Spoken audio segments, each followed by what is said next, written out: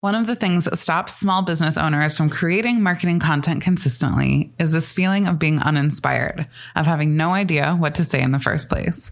If you can relate to this, you are in good company. So many of us struggle with knowing what our marketing content should actually be about.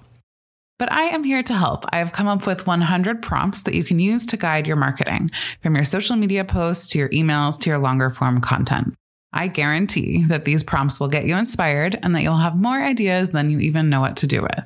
You can download this list of 100 marketing prompts for free at makinggoodpodcast.com/100 prompts. That's makinggoodpodcast.com/100 PROMPTS.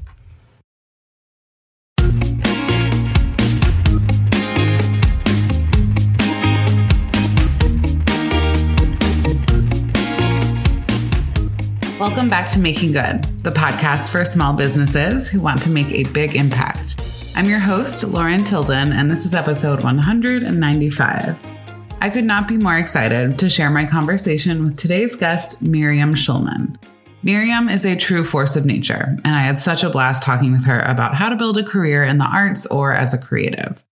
Miriam is the artist and founder of The Inspiration Place, where she helps other artists learn how to profit from their passion or become better artists via online tutorials, coaching, and her podcast, The Inspiration Place. She's also the author of Artpreneur, the step-by-step guide to making a sustainable living from your creativity. Miriam was so generous with her time and expertise in this interview, and I am so grateful for her candidness during the conversation. Whether you're an artist or another type of creative small business owner, there is so much to learn from this episode. In this conversation, we discuss the role of email marketing in selling art online, the importance of celebrating the people who support you the most in your business, how to get in sync with the future of marketing, the 5 foundations for any successful business, embracing your inner weirdo, and much more. Here's my conversation with Miriam Shulman. Hey, Miriam, welcome to Making Good. Well, hey there. Thank you so much for having me. I'm so excited to have you. I just feel like we're going to have so much to chat about. We have a lot of overlap in our background, I think. So I'm just can't wait to get into it. For folks who may be new to you, I'd love for you to introduce yourself and share a little bit about your journey to what you do now. I know you worked in corporate, like I also did, and then art and then teaching. So tell us a little bit about that path and what you do now in your business. Okay. Well, I had wanted to be an artist, but I had swallowed the Kool-Aid that I wouldn't be able to make a living. Mm-hmm. And coming from a single parent household, my father passed away when I was 5, and going to college on student loans, I did not see an option other than what I believed, which is that I wouldn't be able to make a living as an artist. Mm-hmm. So I went to Wall Street. And to make a longer, boring story shorter and interesting, after 9/11 happened, I decided I was not going to go back to that world ever. Ever. Mm-hmm.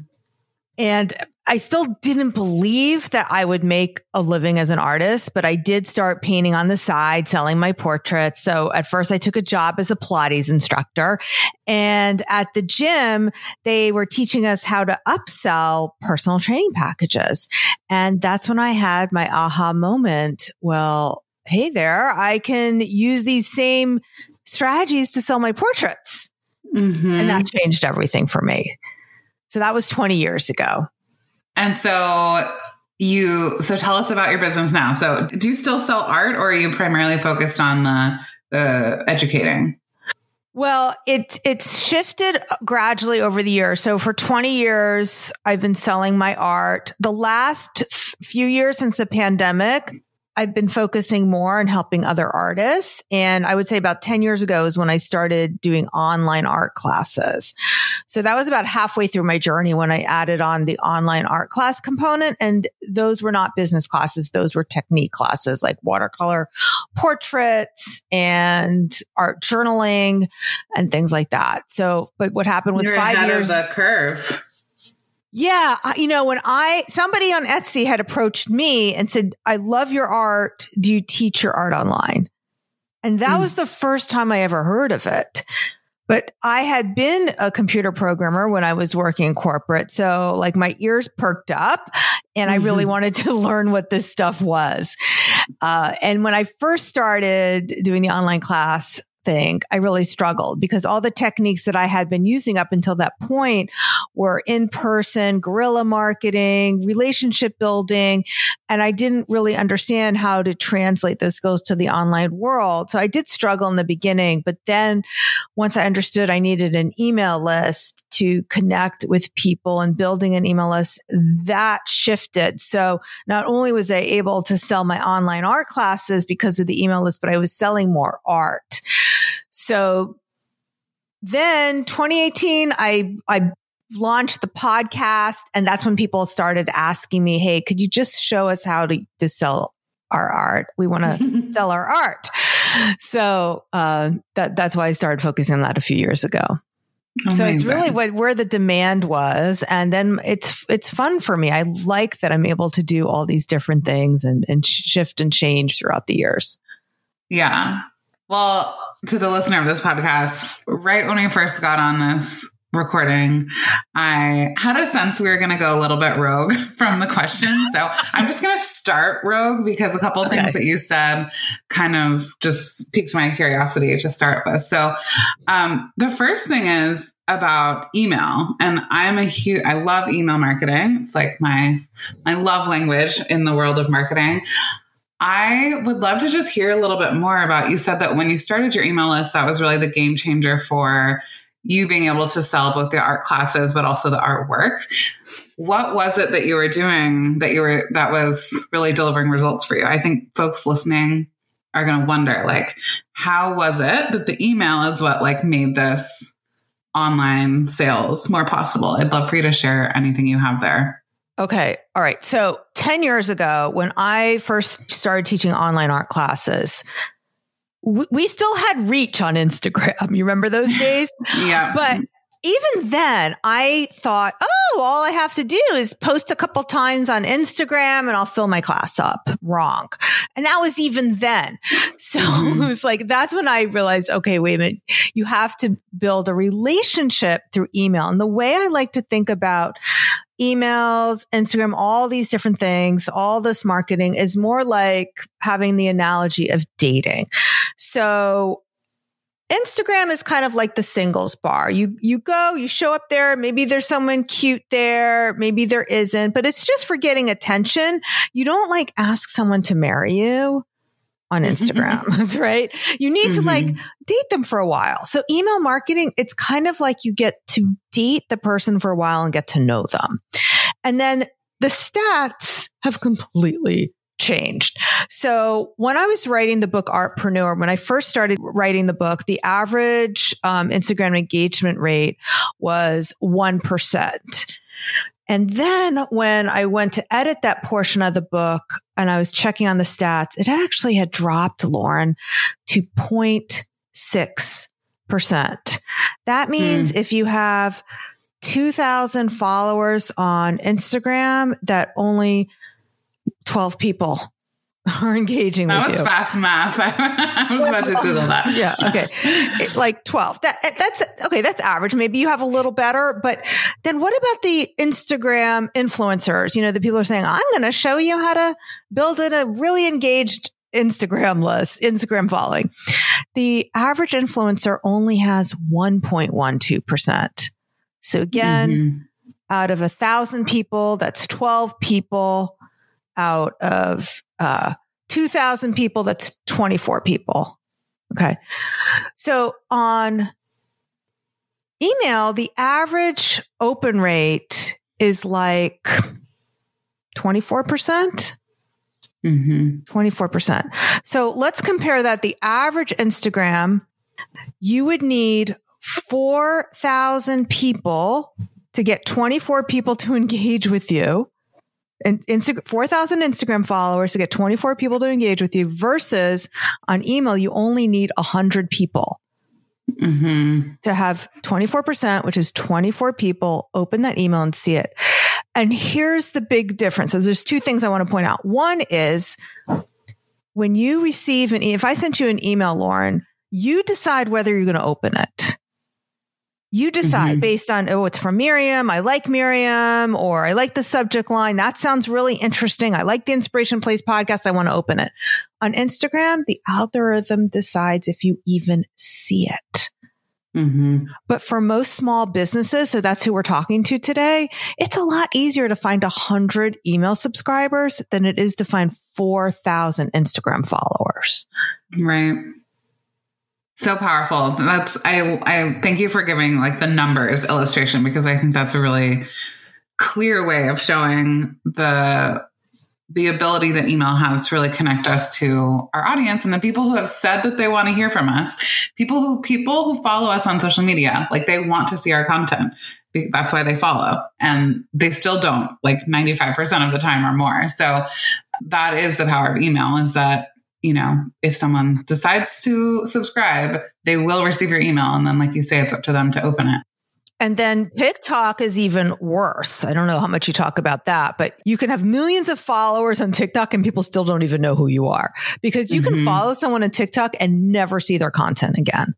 So when you have managed the very important task of getting someone to be excited enough to subscribe to your email list and be part of your email community, what are your strategies for really, you know, building that relationship, like you say, going through that dating process to the point where someone decides to move forward with you and become a buyer? Well, I think for most small business people, small business owners, a lot of them just get it wrong, even from the initial contact. So like, how many times have you gone to an art fair and you like something, or and maybe you don't like what's there, and they'll say, here's my card. That's the same thing. We're using the dating analogy. That's the same thing. Now, I'm married, Lauren. I don't know about you, but that's the same thing as if you wanted to date and you went into a bar and you started handing out your phone number to whoever it is that you're interested in. Like, that's not what's going to work. So it's really, if you're interested in somebody and you meet them, you want to get their phone number if you want to date them, right? If you want to follow up. And it's the same thing with emails. And you got to stop handing out your information. You have to take the other person's email address and add it to your list. So then the next question is, well, how do I get them to sign up? And it's so simple. It's just, hey, you know, if it depends what they're selling. So let's say someone's a jewelry owner and I am at their booth. And this just happened actually the other day. I was with my friend and we were looking at someone's jewelry, and she says, oh, do you have this in blue? I guess because her daughter's favorite color is blue. And of course the jewelry designer is like, no, but here's my card and you can follow me on Instagram. Like, how likely do you think she's even going to A, take the time to follow the post, B, check it every day until she has something blue? So that's when the jewelry owner could have said to my friend, let me take down your email and I'll make sure that I'll let you know as soon as I have the blue earrings in stock. And that is so much more powerful. Now you're in control of the conversation and the relationship. So smart. And then how do you approach designing your emails to be engaging and to like actually be a conversation instead of just like a constant, you know, we all get those emails that are just like flyers or advertisements instead of like you say, dating. How do you approach that? Right. Well, that's what I love to talk about. And this is what I talk about in Artpreneur. I call it Matisse's selling secret.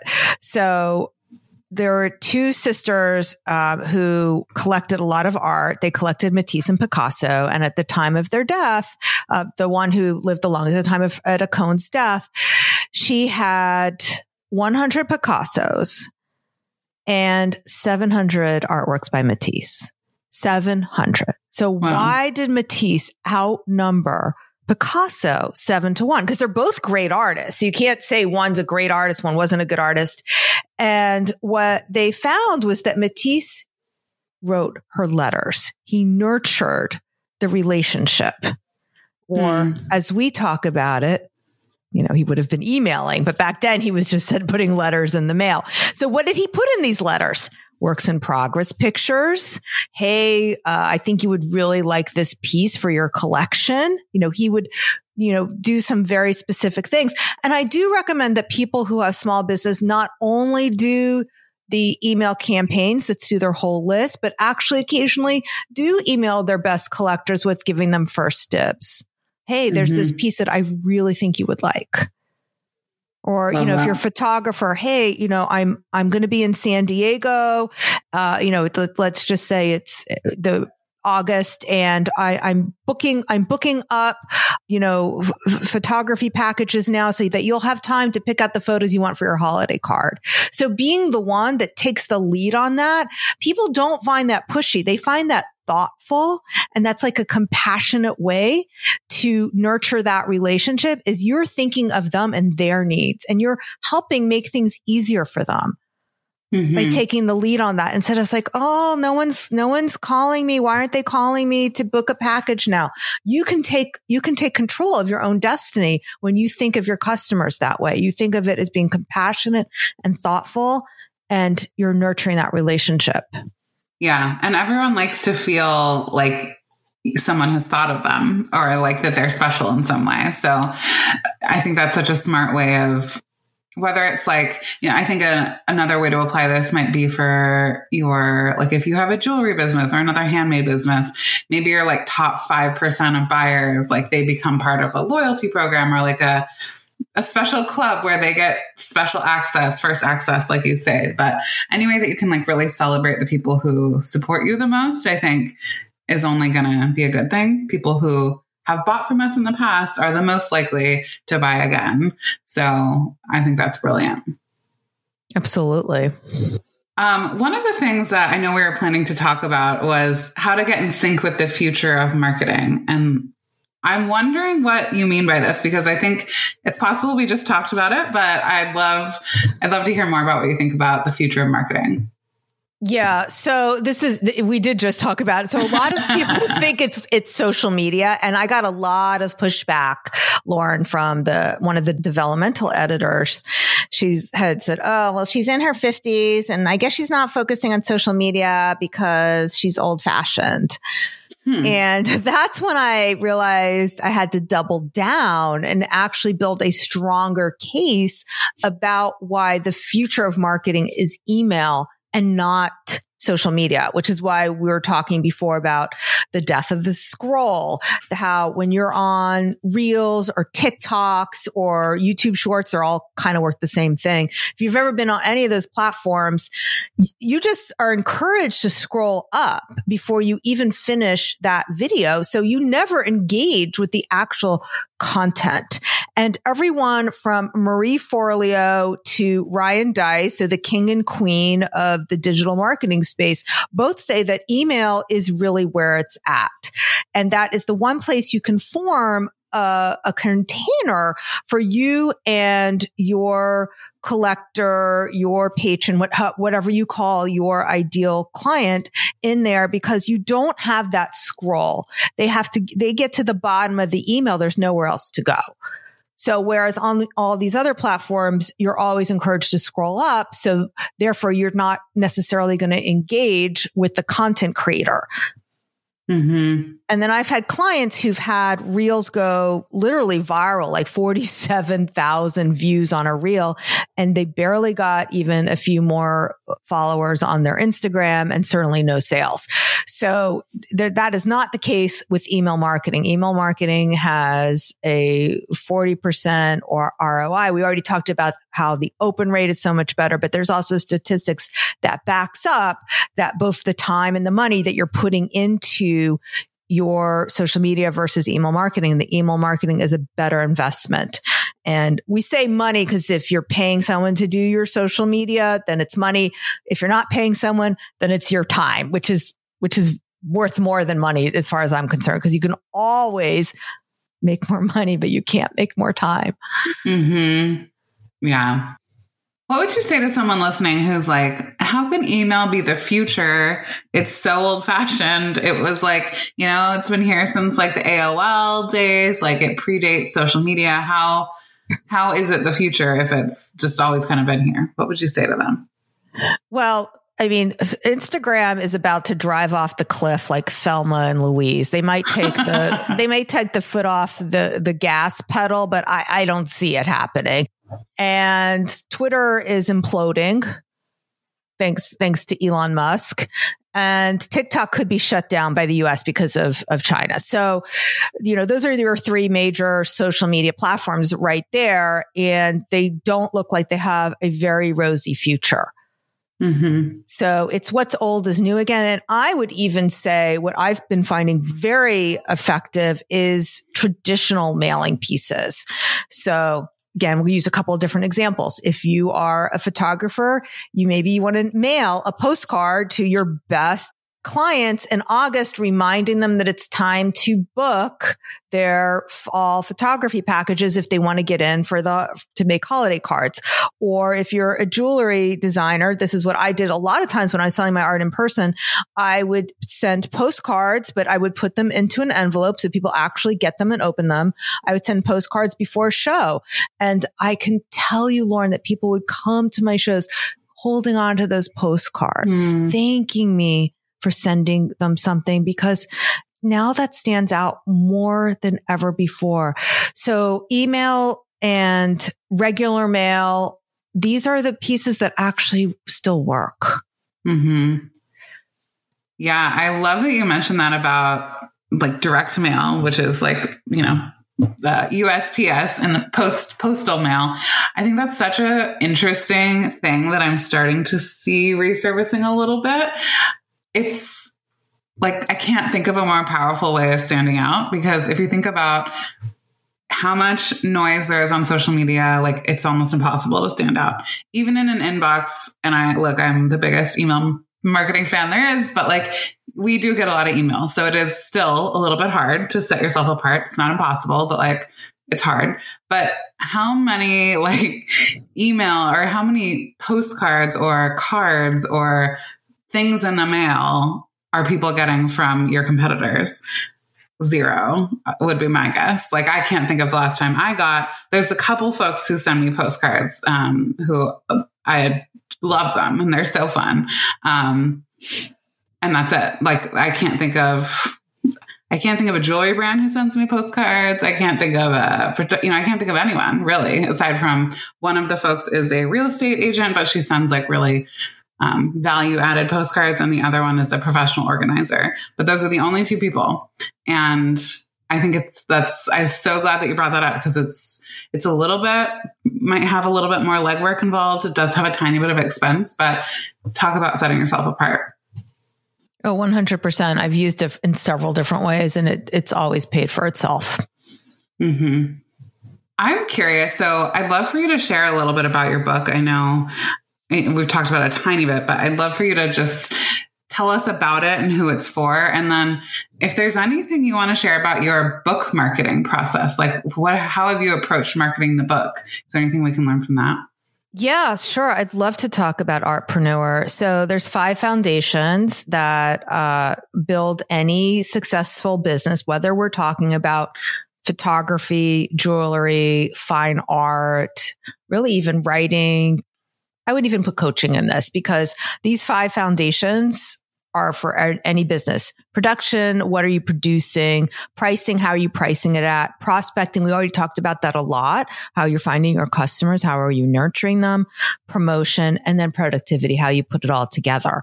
Now, what makes this book a little bit different than other business books is that I put such an emphasis on mindset. A lot of the pushback I get from the book is like, wait, Miriam, you didn't talk about talent. What about talent? I was like, well, here's the truth. Mindset and marketing are going to trump talent every time. Mm-hmm. So was Matisse more talented than Picasso? I don't think so, but he sold more to these Baltimore art collectors because of his marketing. And for us, especially as small business owners, we can very easily sabotage our own marketing if we don't have a strong enough mindset. So that's why mindset and confidence building is baked in throughout the book to help you uncover those areas where you could be sabotaging yourself.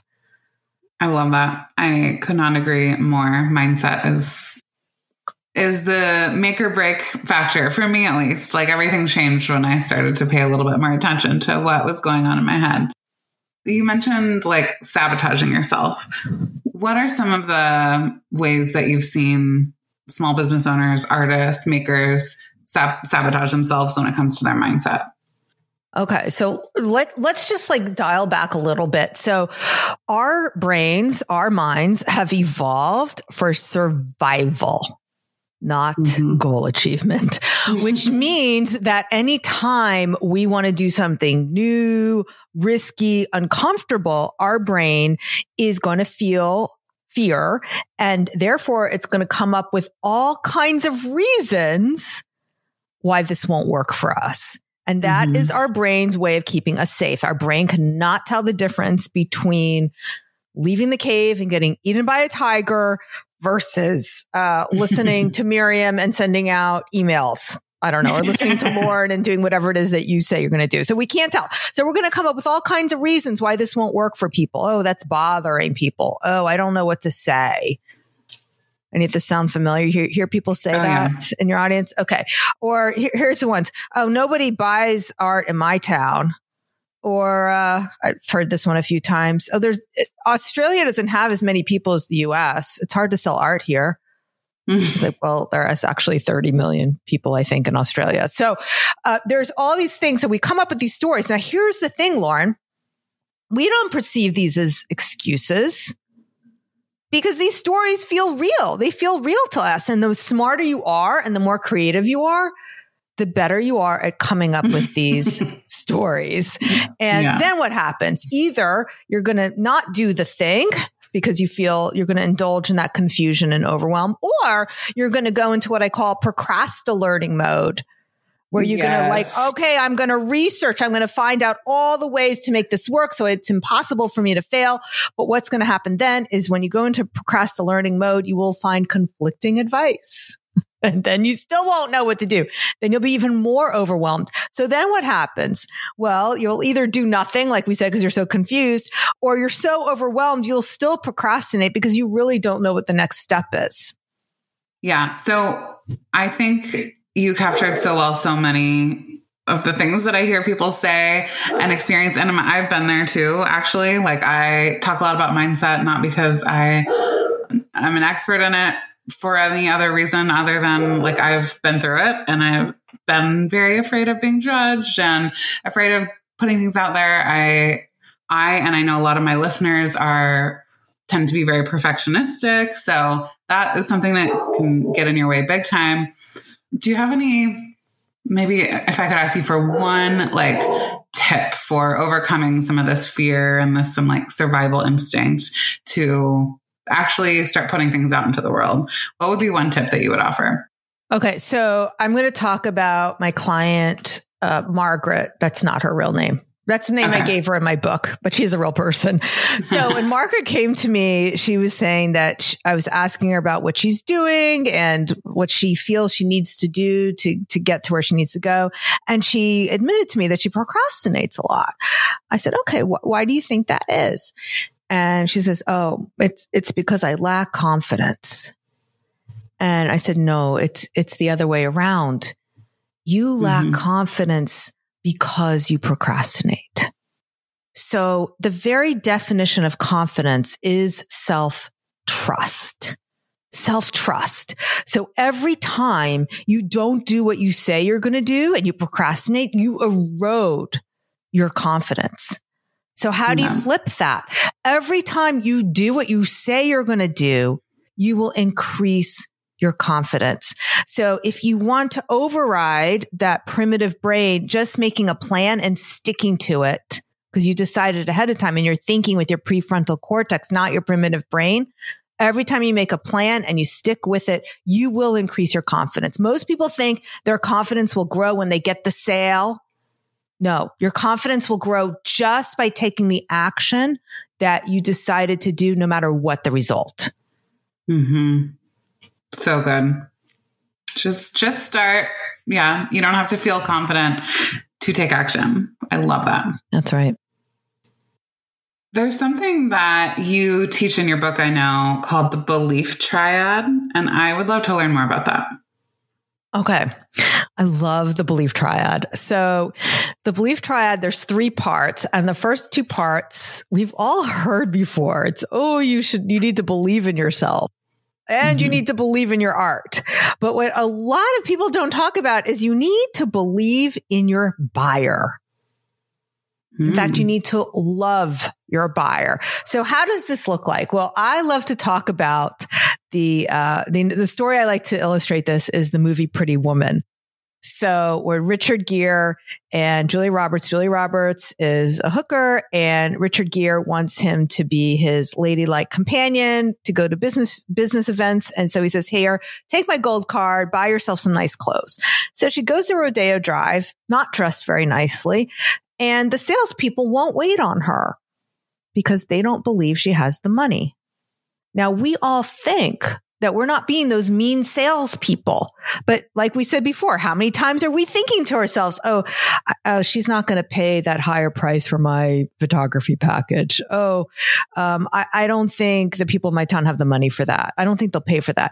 We actually are sabotaging ourselves when we don't believe in the buyer. So that's why that belief triad is so powerful. So you not only have to believe in the buyer, you have to believe in the buyer even more than they believe in themselves. Because Lauren, at the end of the day, when somebody is trying to decide whether or not to spend $200 on a pair of earrings, let's just say, Lauren, that you made the earrings. I'm not trying to decide if Lauren's earrings are worth it. And I'm not trying to decide if Lauren's earrings are worth $200. I'm trying to decide if Miriam, is worth spending $200 on. That's the decision that's going through my mind.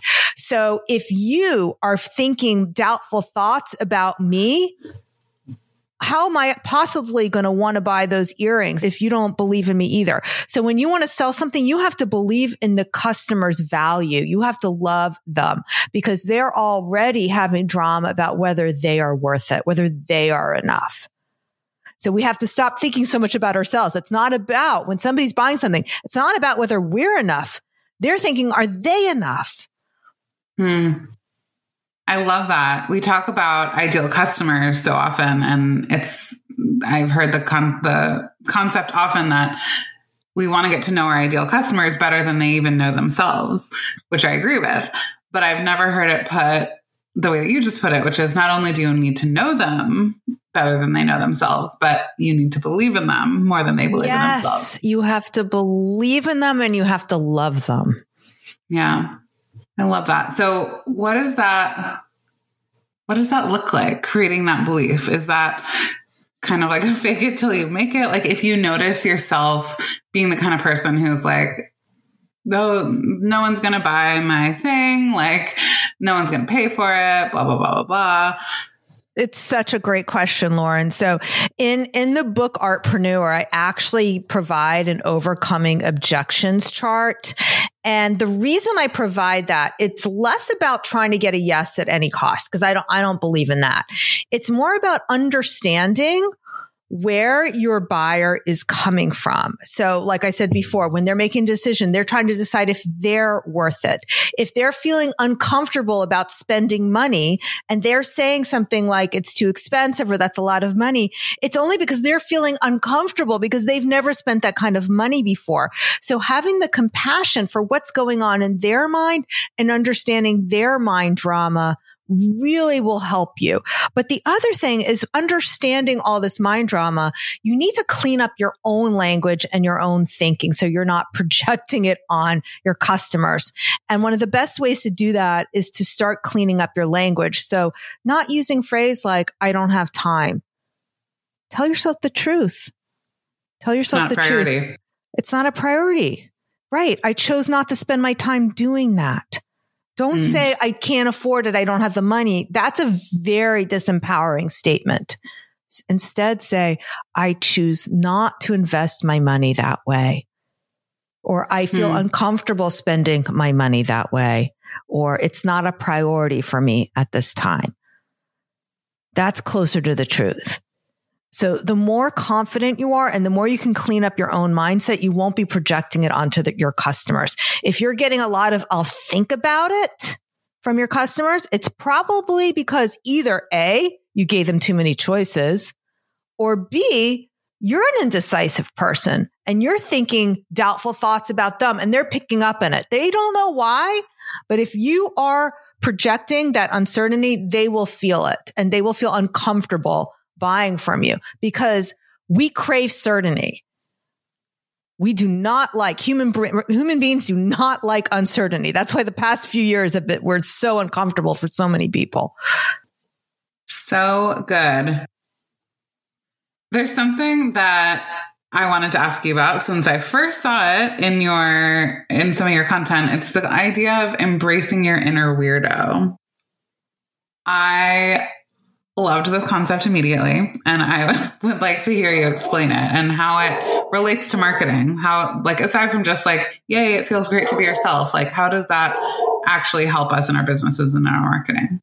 Okay. So first of all, let's talk about what weird even means. So weird, it's a Scottish word, and Macbeth used it in his, what did they say, Macbeth? Shakespeare used it in the play Macbeth to talk about the weird sisters. And really the origin of that word is not strange. It actually meant fate or destiny because it's come from the Scottish word weird, fate, destiny, or even magical.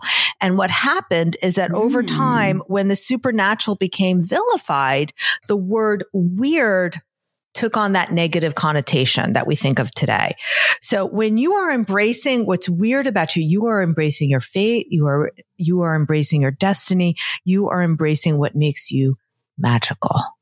Oh my gosh. Love. I did not know that etymology of that word. That is amazing. So in the book Artpreneur, I talk about embracing your inner weirdo. And really that's just about finding your signature style. And I give steps for doing that, for really taking whatever's quirky, different about you and dialing that up to an 11. And why is that something that is useful to do in terms of marketing? I think a lot of times folks the instinct is look around at what everyone else is doing in terms of marketing and then like replicate that, which is the exact opposite of like trying to embrace your inner weird. So why is it a good marketing move to do this? Because doing what everyone else is doing is just boring. There's no way you're going to stand out. And a lot of us, you were talking before about people want to be perfectionists. And I also talk about people wanting to people please. You don't want to turn anybody off. You have to be willing to have haters if you want lovers.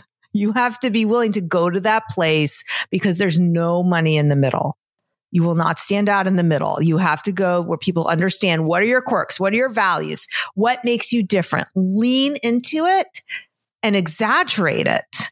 Make it even more so. Go beyond your influences. Amplify those quirks. Stop people pleasing. Share your values. Yeah.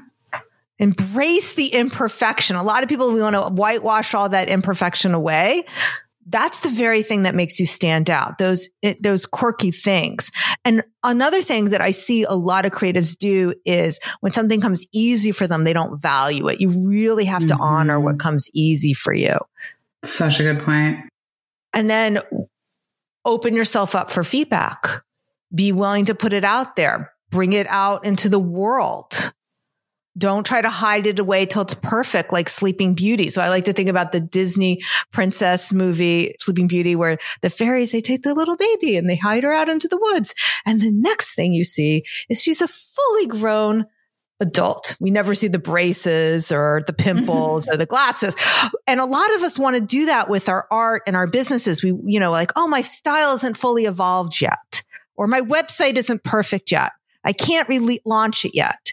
No, you need to launch it now. Even when it's an adolescent, love your baby now. Take it out into the world before it's perfect. Because you don't even know what you want to change until you get some feedback on it. And then we already talked about procrastinating. People think they want to do all the steps. Really what they're trying to do is avoid failure. So love your baby now, even before it's perfect, and take it out into the world. And that's the only way you're going to learn and grow and market and be unique and stand out. Mm-hmm. Would you if when you're looking at your own inner weirdo, I'm just curious, are there specific traits that you focus on emphasizing for yourself, if you'd be willing to share?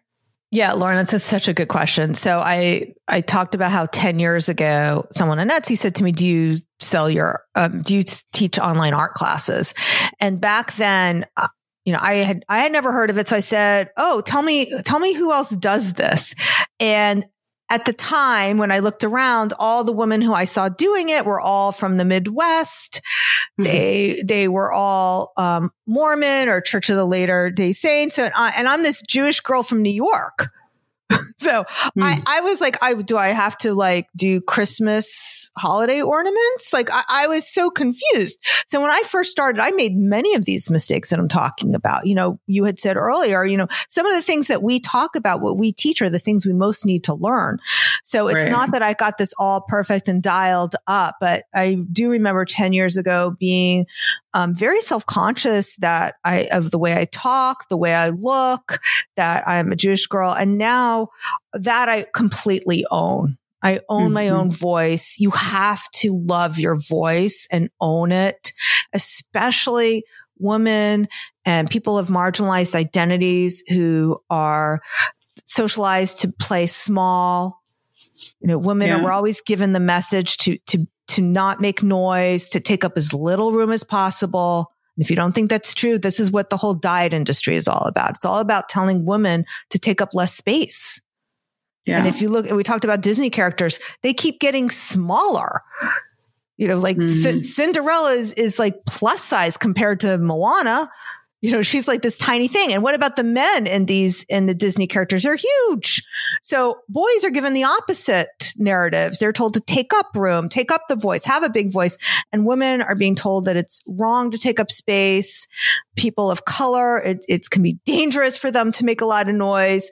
So we have these socialized messages that in addition to our own human conditioning, this own negativity bias, our own survival instinct that we have, these built-in narratives that we have to protect us, we also have to overcome social conditioning.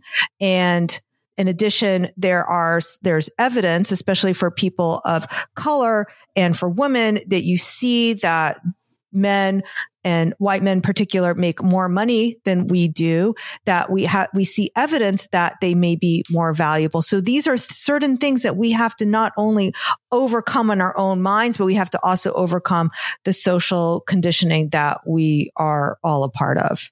Love that. You said, and I wrote it down when you said it, you said you have to love your own voice. And I think that's, even taking that super, super literally, I wonder if you relate to this when you first started your podcast and you heard the first few episodes. Was that hard for you to listen to? Yeah, I remember very early on when I did an interview for somebody else, and I literally thought that she must have sped up my audio. I had no idea I talked that fast. It's my gosh, what happened here? I bet now when you listen to yourself, you're like, wow, that was smart. I just said something smart. And then, I don't know. Tell me if I'm projecting. No, that's absolutely true, actually. So what I do now is I do have to listen to my own podcast because I don't know about you, Lauren, but to me, it's like an out of body experience when I'm doing a podcast and I don't remember what I say. So I have to listen to it because what did I say there? But recently what happened is on one of my social media ads, it's a video of me talking and one of the trolls underneath wrote, "You have an ugly voice." Now, 10 years ago, I probably would have been very upset by that. Now I just kind of laughed at it. I was like, well, that's hilarious. That's you're really like, no, funny. I don't. I hear myself all the time. That's right. It's like I have millions of downloads. Who cares what you think? So it's like that didn't affect me at all. But at one point it definitely would have. Yeah. And it's just like the putting in the reps of put your voice out there enough and you will learn to love your own voice. But you have to, like you say, don't wait for the confidence. Just take action. That's right. It's action first, then confidence. I think the last question I want to ask you before we move into the questions we'll wrap up with is something you mentioned about really leaning into your values when it comes to your marketing. I'm huge on this as well. I would just love to hear you talk about like, how do values come into play when it comes to what you share, how you run your business, anything you want to kind of say about values, I'd love to hear. Yeah. Okay. So one of my core values is inclusivity. And you can see that from the moment you pick up my book. So Lauren, I don't know about you, but how many books have you picked up where you turn it over and even like the endorsements are all dudes? Like all of them. Right. And it's like, another bro marketer book. Mm-hmm. So something that was very important to me about Artpreneur is that it was inclusive throughout. The endorsements are inclusive. The quotes that begin each chapter are inclusive. I have Muslim ceramicists. I have Black artists. I have gay artists. I made sure that I touched as many different types of people as I could because I wanted people to see themselves in this book because I'm so tired of these books where you pick it up and I can't see myself in it. And therefore I can't really get any value from it. It's hard enough for us to overcome that. Oh, this won't work for me when you don't see a single person that's like you in the book. Mm-hmm. So even the cover art, I did not want my own art on the cover of the book because I wanted people to be able to see themselves in the book. And if I used my art, then it's about me. So from the first page to the last, this is an inclusive book. And that's what I'm doing with everything from my podcast to my programs. And that's something that is a core value for me. Yeah, that's such a good example about how when you're clear on your values, you can just incorporate them into every decision you make. So I love hearing all the ways that you built that into your book and I'm sure your business as well. So great example. Okay. This has been so much fun already. I am going to try to wrap us up on time. So I'm going to transition into the questions that we ask everyone who comes on the show. And I cannot wait to hear what you have to say. The first one is, how do you approach doing good through your small business? Well, this is something I just talked about. So it's not just with my book and my marketing, but my team is diverse. My clientele is diverse. If I need to give a scholarship for diversity, I will. So that is how those values show up there. Mm-hmm. What is one small business that you admire? Ooh, great question. I wrote down small business because I knew you were going to ask it. Can we go to book recommendation and I'll circle back to that one? Yes, Give me a little more time. Yes. Okay. So this is a book recommendation. Does it have to, any book recommendation? Any book often it's a business book or a business adjacent book, but it doesn't have to be. We've had some fiction. Go ahead. Okay. So I really enjoyed my conversation with Jerry Saltz, who wrote Art is Life. There's some gorgeous takeaways that we had together. So if you want to read the book, it's Art is Life by Jerry Saltz. Art is Life. Love. Okay. You got that small business owner in mind yet? Okay. All right. So, okay. Just because it's sitting on my desk here is, I interviewed the owner of Hint, and she very smartly sent me a 6-pack of Hint. That's the Hint water. Mm-hmm. And I've literally spent, it's like $1 a bottle for this water. I think I've literally spent like thousands of dollars since she's been on my show, but I really do like it. So instead of like getting a snack, I drink the Hint water. So that is one. And I really do like her values as well. Awesome. Finally, I would love for you to share where folks can connect with you online. It sounds like email is a good place, but any other big ways of becoming part of your world that you want to share, as well as if you just want to, where would you suggest that people go check out and possibly pick up a copy of your book? I'd love for you to share that. Okay. Well, if you like what you heard today and you like my voice, come find me on the Inspiration Place podcast. So that is wherever you are listening to Making Good. You will find the Inspiration Place. And then if you want to check out Artpreneur, I am giving away the first chapter for free. You can go to shulmanart.com/believe. The first chapter is Choose to Believe. So yeah, enter your name and email and I will send you chapter 1 absolutely free. Amazing. Amazing. Okay. We will have that all linked in the show notes. Miriam, this has been so much fun. I thank you for letting me go so off script with all of my questions and just letting me pick your brilliant marketing and art brain. And I've loved this. I feel like my audience is going to love it. And just such a pleasure. Thank you for being here. Oh, thanks for having me, Lauren. It's always an honor. Okay, so there you have my conversation with Miriam. So much of what she said resonated with me, particularly her take on procrastination. She is absolutely right. We don't procrastinate necessarily because we lack confidence. We lack confidence because we procrastinate. I love the idea that not only does follow through move us closer to our goals, but it also helps us to strengthen our trust in ourselves.